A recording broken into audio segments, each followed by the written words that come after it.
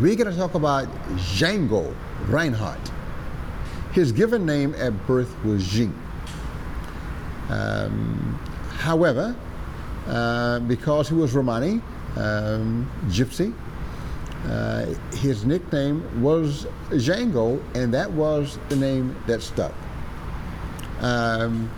He was pretty much a self-taught musician. He did not read music very well, but impeccable ear and impeccable taste, and knew all of the styles that were popular and prevalent among the Romani gypsy culture. As time went on, he gravitated toward this new music that he was hearing called jazz. And later, after he had made France his home, he had the Quartet de Haute Jazz de France. That is, the Hot Jazz Quintet of France. They were stationed at a club, and everyone came to hear them, and it was a unique offering because it was one of the very first groups to use the guitar in a lead role. Guitars were always just relegated to rhythm roles.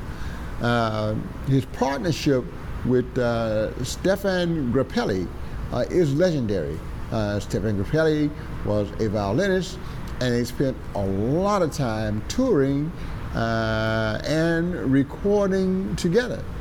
And they were touring all over Europe, as a matter of fact, and were caught touring United Kingdom when the war broke out. Django decided that he would return to France for reasons I will never understand,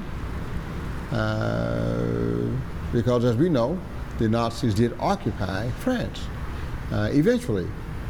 But he did leave his wife and his good friend Stéphane Grappelli in the UK just to make sure they were safe. I guess he was a little bit more of a daredevil. Unfortunately, when the Nazis took over and he was found to be Romani, a gypsy, he was, how shall we say this, marginalized, let's put it lightly, prejudiced. He was forced to wear certain brown clothing to make his cultural heritage more visible and recognizable to the Nazis, and he was held in disrepute. He did not read music, so he did not get to perform in some of the more polite musical ensembles that the Nazis would have preferred, but he did very slowly start to teach himself to read music out of necessity.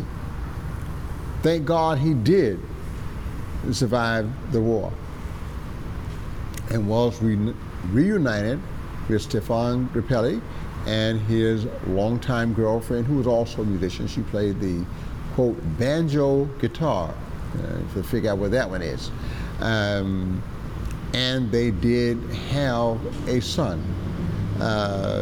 So that did end, that story did have a happy ending. They did reunite, and they did consummate their relationship, and also had a son.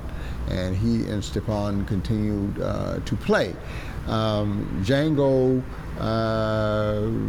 was visited after war by many touring American musicians, including Coleman Hawkins and Chu Berry, and he made recordings with all of them. At one point, he was actually on tour with the Duke Ellington Orchestra. Somehow, before the war, Benny Goodman had made an offer to him, and after the war, Goodman felt obligated to maintain that offer But Django had second thoughts about it, and he never did come to the United States for that tour.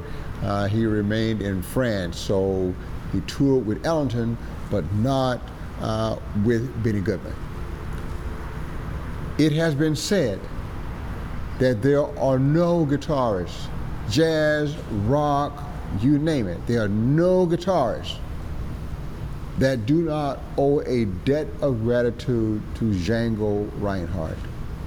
He set the standard for guitar playing in popular music setting for all time. Wes Montgomery and everybody else borrowed from Django Reinhardt. They listened to the recordings, they loved those recordings, and they took what they could to enhance their own musical journeys. Django died at age 49 suddenly of a stroke, and that ended the career of one of the most important, if not the single most important European jazz musician of all time. Let us not forget the legacy and contributions